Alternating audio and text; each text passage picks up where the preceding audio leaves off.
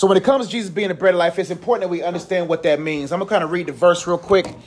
The word of God says, for our memory verse, it says in John 6:35-37, and Jesus said unto them, I am the bread of life. He that cometh to me shall never hunger. Let me go to New King James because that's y'all's memory verse. This is King James. Give me 1 second.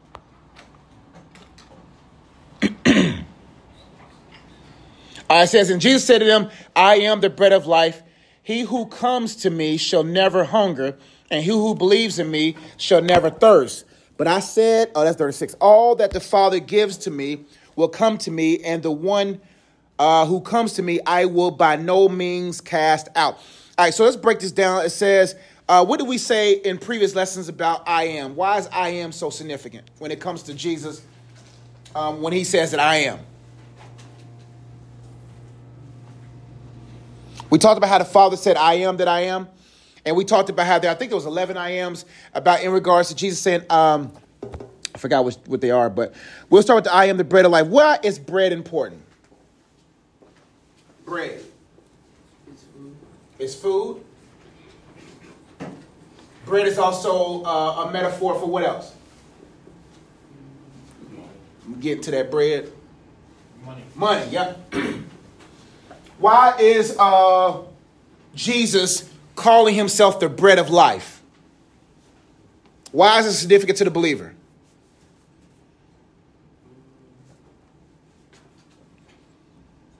The Bible talks about Jesus being the bread of life. The Word of God also says that this is my daily bread.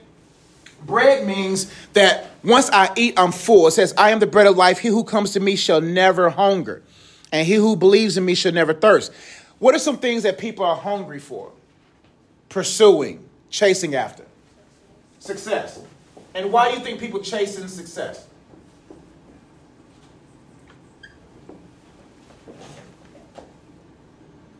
What are some bad motives or reasons why people are chasing success? To prove. What else? What's some other things that people are hungry for, chasing after? Money. And why money?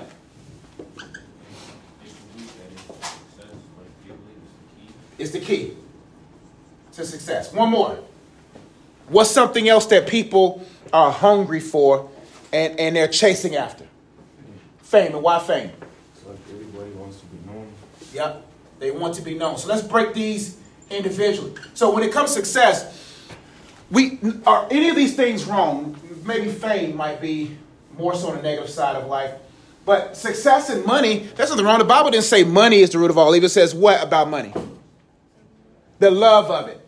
So, but all these prove motives.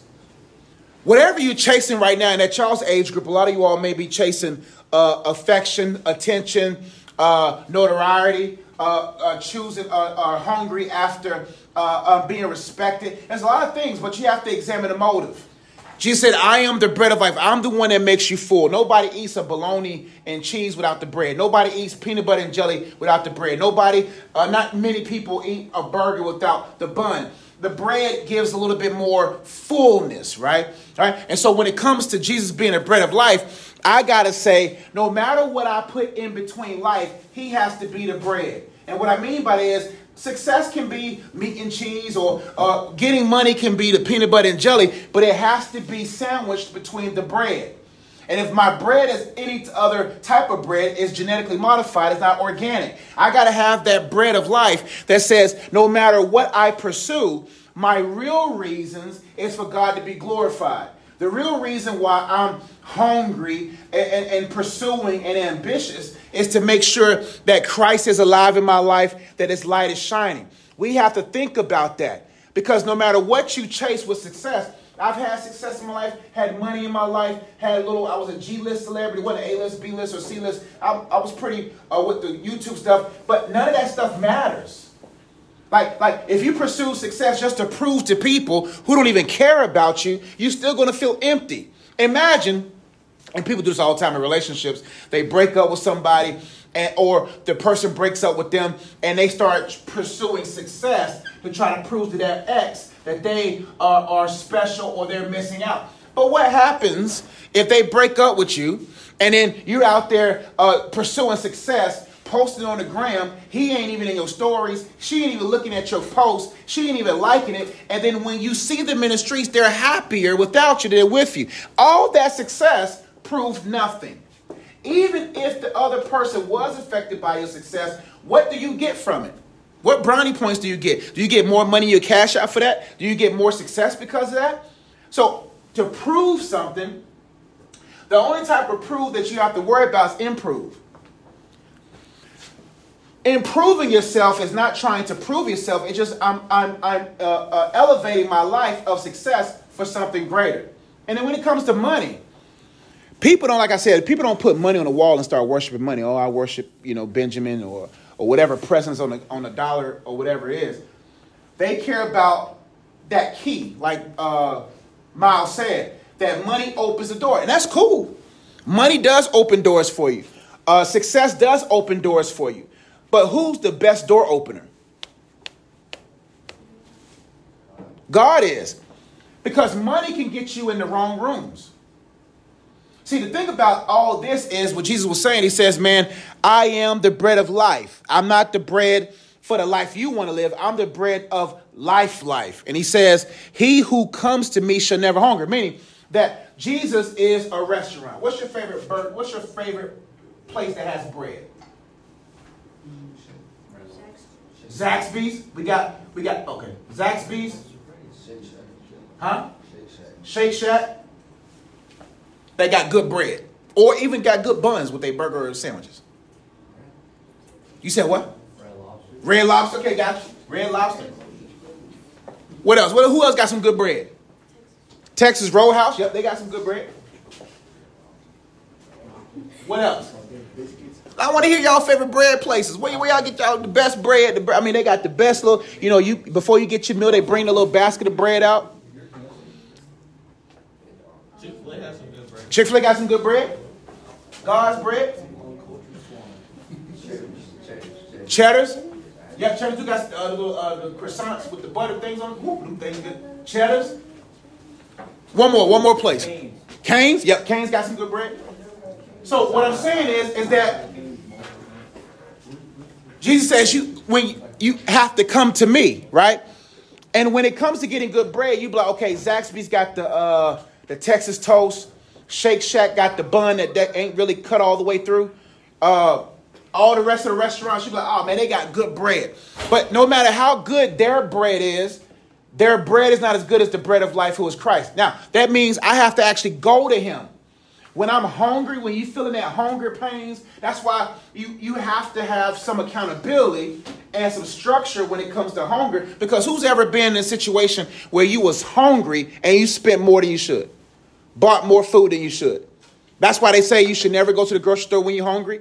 Because when you go to the grocery store when you're hungry, you got 4 different boxes of cereal. Then you done bought all this extra stuff. And you're like, oh man, because my hunger was big, my eyes got big, but my stomach wasn't as big as my hunger. What happens when you eat more than your stomach can hold? Yeah, you get fat. And what else? So you play, that's good. You get fat and then what else? Huh? It can become a disorder. A disorder, yep. What else? Fat disorder and you can throw up. Overeating. So if my hunger and my eyes are bigger than what my stomach can hold, then where am I going to store that? I'm going to store fat in my body. And a fat person, a bigger person, is not going to be able to really be lean. It's not going to really be able to be sufficient and able or effective in anything. You also create a disorder. Who's ever heard of emotional eating? Emotional eating is when you're emotional, you're sad, you done went through a breakup, you done went through a job. Well, y'all young. Y'all went through whatever y'all went through. And now it becomes a disorder because now you're eating to fill a hole in your heart that food can't fill. So if you have a broken heart and you have an empty space in your heart, now you're trying to feed it with things that's going to make you feel loved, good. Because one thing about food makes you feel good. Sometimes I've been through emotional eating stuff, man. I used to be 325 to 330 pounds. I went through a significant season of my life where I was just eating, but I didn't go to him. I went to Jack in the Box. I went to Whole Foods, not Whole Foods. That's the new me. The renewed me went to Whole Foods. I used to go to Waffle House because the waffles. I was like that bread right there. That Waffle House little. I don't even know if you consider pancakes and waffles bread. Yeah, they in the bread category, kind of sort of in the middle. French toast. Yeah, anyway, but what I'm saying is, if I don't go to him, then I'm gonna go to all these places to get full, and to never be full. He says, I am the bread of life. He who comes to me shall never hunger. Now, that's a metaphor.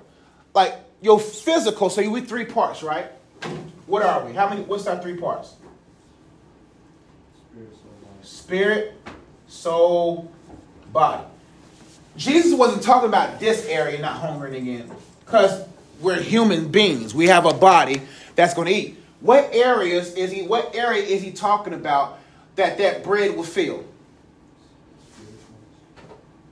The soul. What do we say is all in the soul?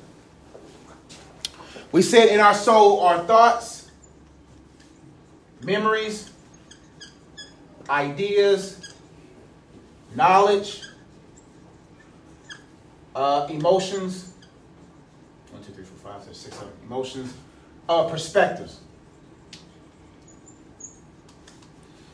How can thoughts make you hunger for something? Hunger for a relationship, hunger for love, hunger for attention. How can thoughts, if it's not filled by the bread of life, cause us to be hungry for those things? How does thoughts play a part in that? Overthinking, underthinking. That's the difference. What's the difference between? Well, that's easy, self-explanatory. But overthinking is when I take a thought and I think more than I should, of course. That means I'm overthinking. Underthinking means I'm not thinking enough. Not underthinking is just as bad as overthinking. Underthinking says, I don't even take the time to really process if that guy's a good guy, if that girl's a good girl. I don't even think enough. I think for me. I underthink. Overthink is, I have a thought and it makes somewhat sense, but I'm thinking too much about it, of all these different kind of scenarios. I used to be an overthinker, so I know what that means. But thoughts can make you hunger for something, because if the soul is depraved or deprived of attention, now so I'm thinking of ways to get attention, and that puts me in a bad spot. What about memories? How does memories make you hunger for the wrong things?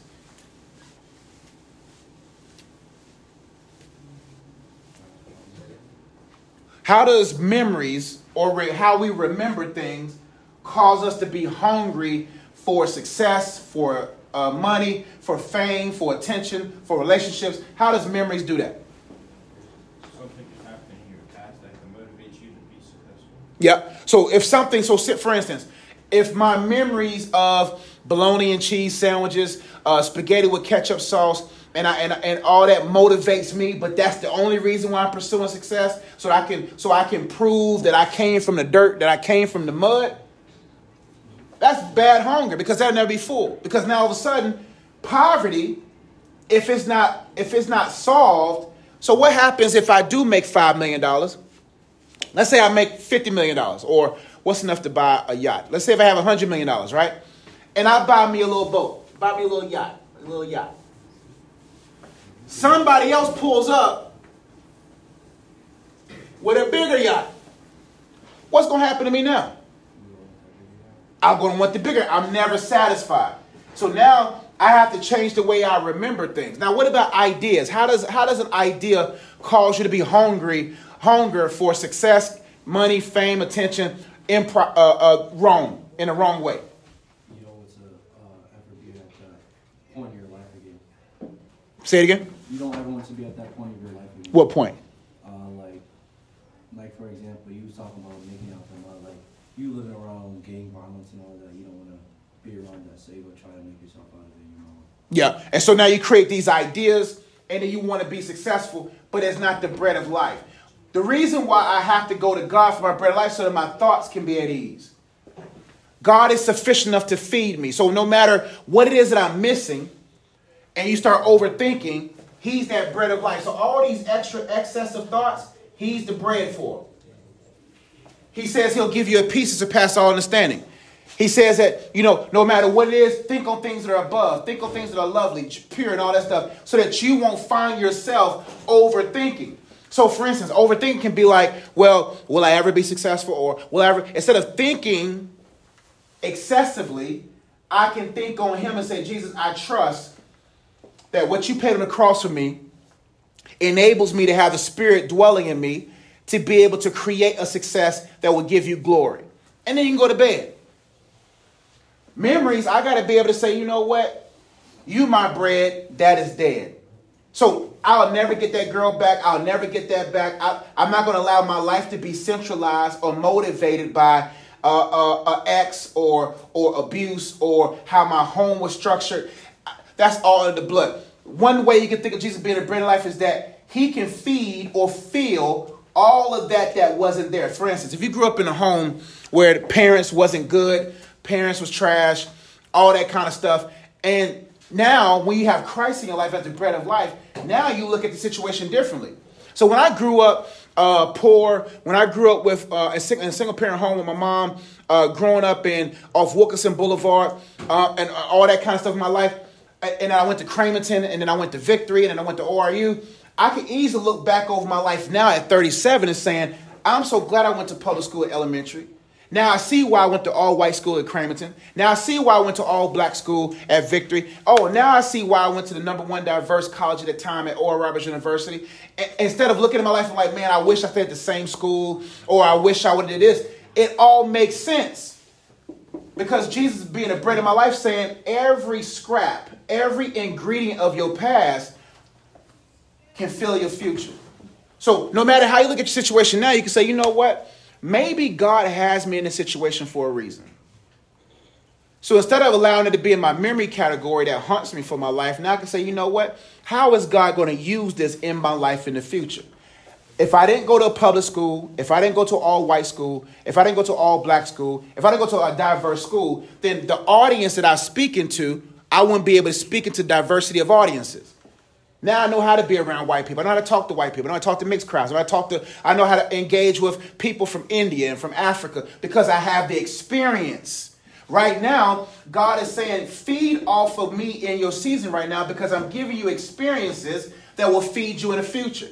Financially, because now you know how to speak in different audiences. Now you know how to interact with different people groups. Now you know how to handle, and now your breakup situation, now your whatever you went through negatively can now be used as your message. You can't spell message without what word? Mess.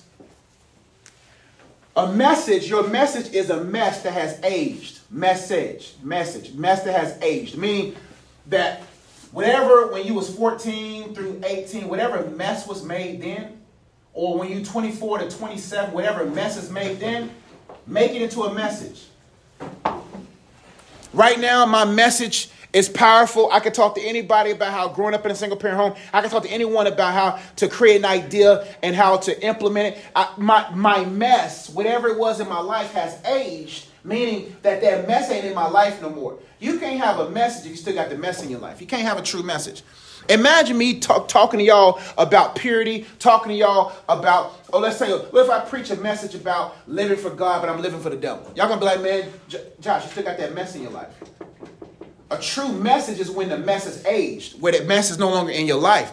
And so you can remember differently when you know that your mess can turn into a message. Then you'll see how God will make you full of a message that can change the world. Ideas, knowledge, all the rest of that kind of plays that part there. So who do you go to when you're hungry? Who do we need to go to? It's God. The issue is we go to a lot of different things to feed us, and that bread is spoiled. That bread is not organic. That bread is not good for you. He says, I am the bread of life. What all happens in life?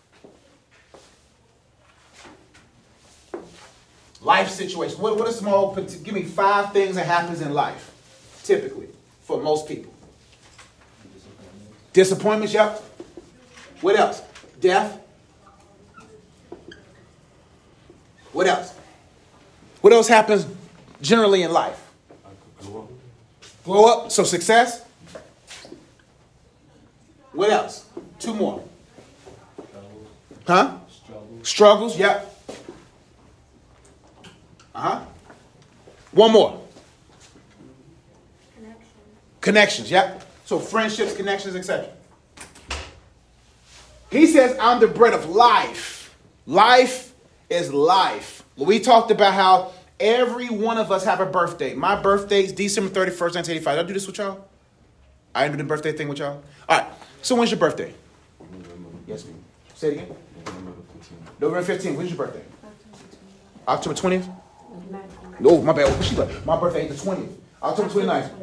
What's your birthday? November 14th? October 22nd? Look at that. December 11th? August 11th. When's your birthday, boss? July 29th? January 23rd? April 15th? August 22nd? April 27th, my bad. September 20th?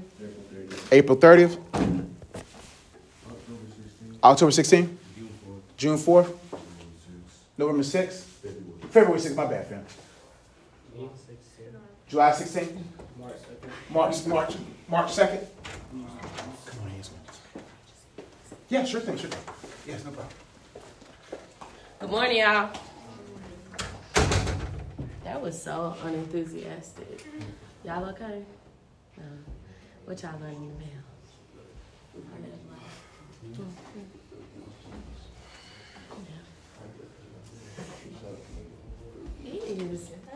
What time is it?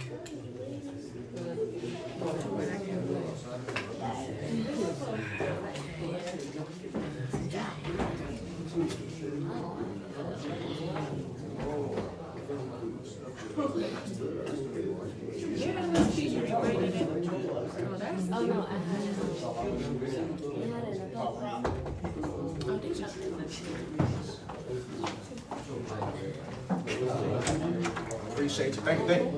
Where was I at? Birthdays. Who did I miss anybody? Justin, what was yours? Mine's December 31st. What about yours, Brandon? November 5th. So everybody knows their birthday, but does anybody know their death date? No. Nobody wants to know. Imagine like, oh man, you only got 24 hours to live, right? So everybody knows their birthday. So for instance, there's three categories of life. This is your birthday, right?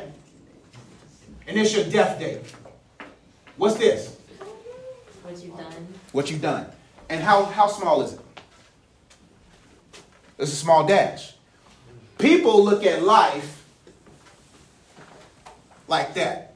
The Bible says your life is but only a what? Vapor.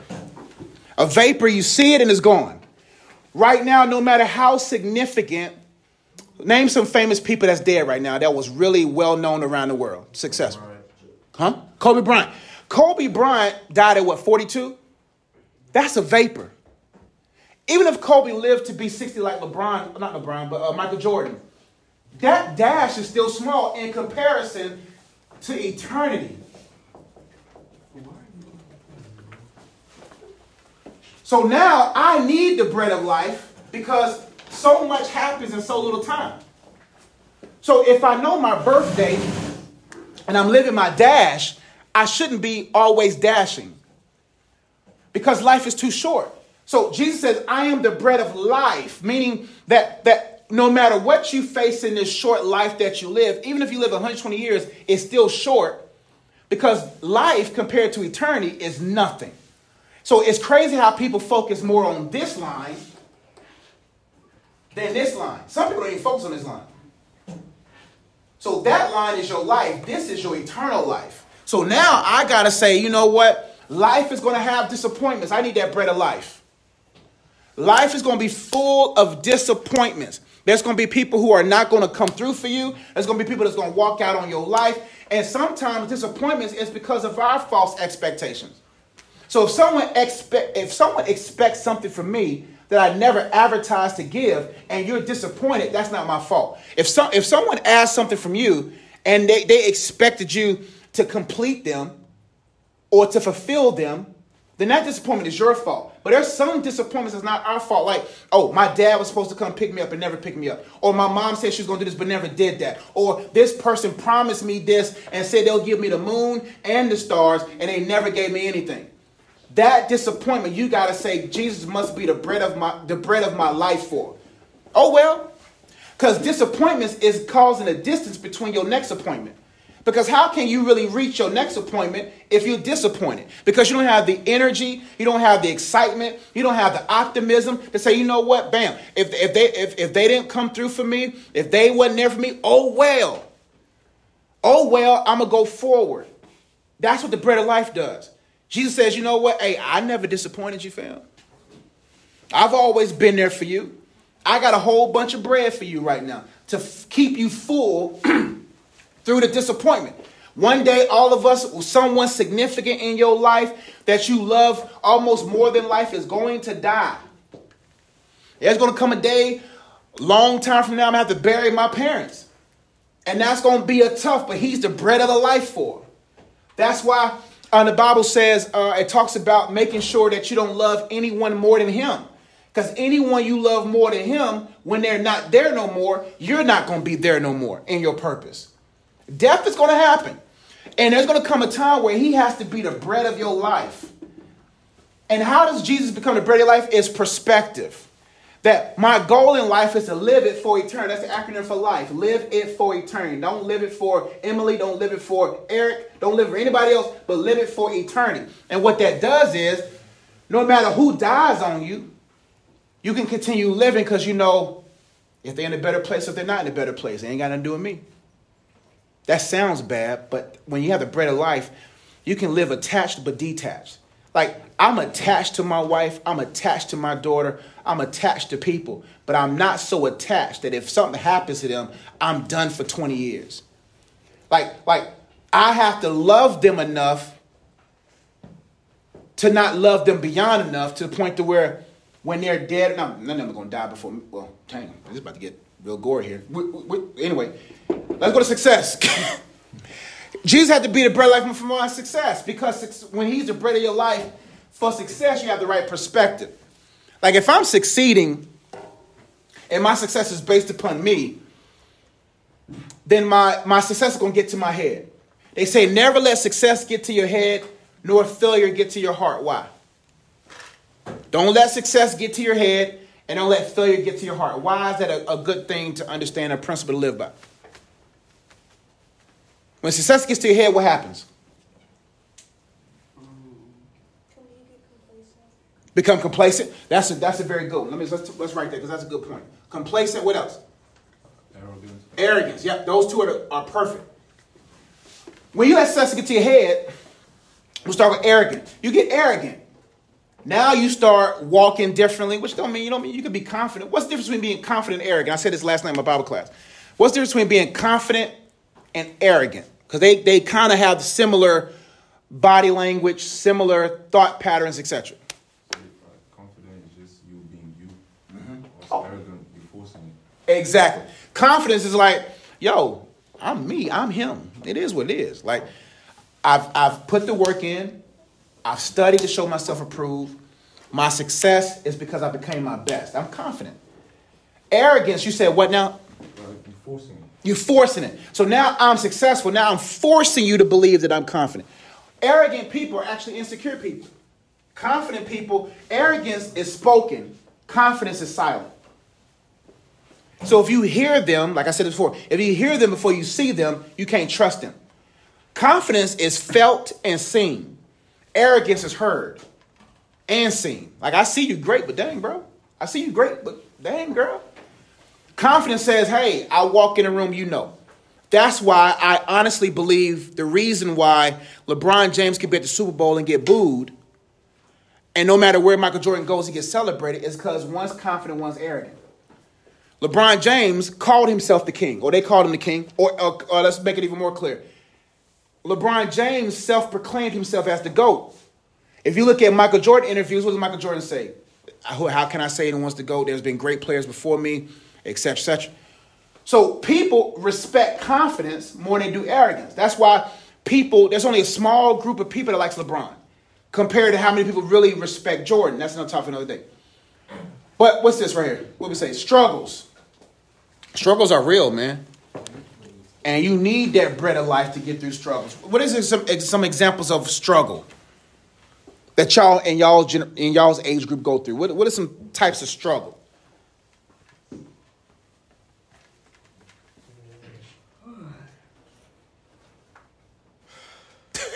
What you got for me?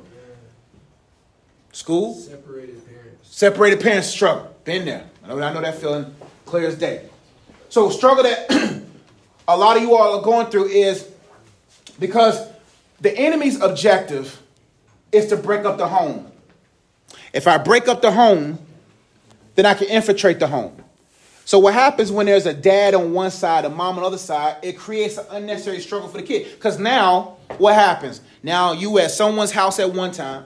You have another person's house another time. Or one parent's keep you away from that parent. Or that parent's keep you away from that parent. All that and their toxicity, their hatred and their whatever towards each other affects you. And he says, I'm still the bread of life for that. I can feed your perspective correctly. I can give you the right nutrients for your thought patterns right now. Like even Jesus had a complicated house. Nobody really talks about Joseph. I feel bad for my man Joseph, bro. Like Joseph, stepdad Joseph. First off, your girl come to you talking about she pregnant by the Holy Ghost. You 14, because they was 4, he was 14, she was 15, 14, whatever the age was. And you can't get none, and she talking about she's impregnated by the Holy Ghost. Joseph was such a realist. Joseph was like, yo, I'm going to divorce you quietly. Like, I love you so much that, yo, fam, we're done. But I ain't going to put your business on blast, but we out. And then you go to sleep. Angel wakes you up and be like, yo, fam, nah, real talk. She was telling you the truth, fam. And then you still, that ain't your child. And your child, that ain't your child, is God. So no matter what you gonna tell God to do? So imagine the struggle Jesus had, stepdad, Heavenly Father. Then you have the complications when Jesus started his ministry. And then his mom and brother shows up and talking about the disciples like, your mom and brother want to talk to you.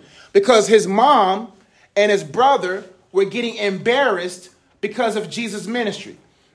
So back with Mary, she kept hearing about, oh, your son doing stuff again. Your son is entertaining demons. You know, your son out there think he's God. So he had a complicated household, but he had bread of life. He was the bread of life. So a lot of y'all going through a lot of struggles, man. That's tough, man, having broken homes, man. But just because you have a broken home doesn't mean you have broken bread. Like Jesus says, man, I still am sufficient enough for that struggle. Now, how does he become the bread of life for a struggle? For a young person saying, okay, let me find out the right perspectives I need to have as I navigate this struggle. There's two ways to see a struggle. What are they? Oh, I ain't said this yet. Optimism and pessimism. What's the difference? What's pessimism or being pessimistic versus being optimistic? Pessimistics see the problem. Optimistics see the potential. So if I'm optimistic with my struggle, but all right, cool, this is going to make me stronger. Struggles make you stronger. Or struggles can make you weaker. It's all about your optimistic or pessimistic perspectives. So if I'm pessimistic, woe is me. Why my home can't get better? Why am I going through this? Versus optimist say, okay, how can this become a message for me one day? How many girls can you reach because of the house you was brought up in? How many young men can you reach because you went through? That's an optimistic viewpoint of a struggle. Because either I'm going to let this struggle make me stronger, let the struggle make me weaker. But Jesus being the bread of life, you want hunger for attention from a struggle. So if you have a struggled home, now you'll be so desperate for a father figure, or desperate for a mother figure, or desperate for love or attention, that now they become your bread, and God's bread don't stale, God's bread don't spoil, but people's bread do. People can run out of money, people can run out of love for you, people can run out of attention for you, and if you don't have that bread, then the other bread you pursue won't really feed you. What was this right here? Can't even read. Connections, yeah. Man. This is what I live off of, and I'm going to stop because it's about time to go. When you know God, you have access to anybody in the world. If God wants me to meet with Michael Jordan, if God wants me to meet with this business owner, if God wants me to meet with this millionaire, like, I don't have to be chasing connections when I got the bread of life. The thing is, we should not be chasing people. We should not be desiring connections when I'm already connected. When you're already connected to God, who's you? So now you don't have to be chasing when y'all are out of college or out of high school, you're pursuing your entrepreneurial endeavors, whatever. You won't be looking for, if I just meet with her. There's been people that someone told me the other day she met somebody who was someone that she looked up to. And when she met that person, she was like, I can't even believe this person is this kind of person. You'll be surprised that people that you want to meet is people that you wish that you would end up wishing that you never met. Because all we see is their persona. We don't really see their character.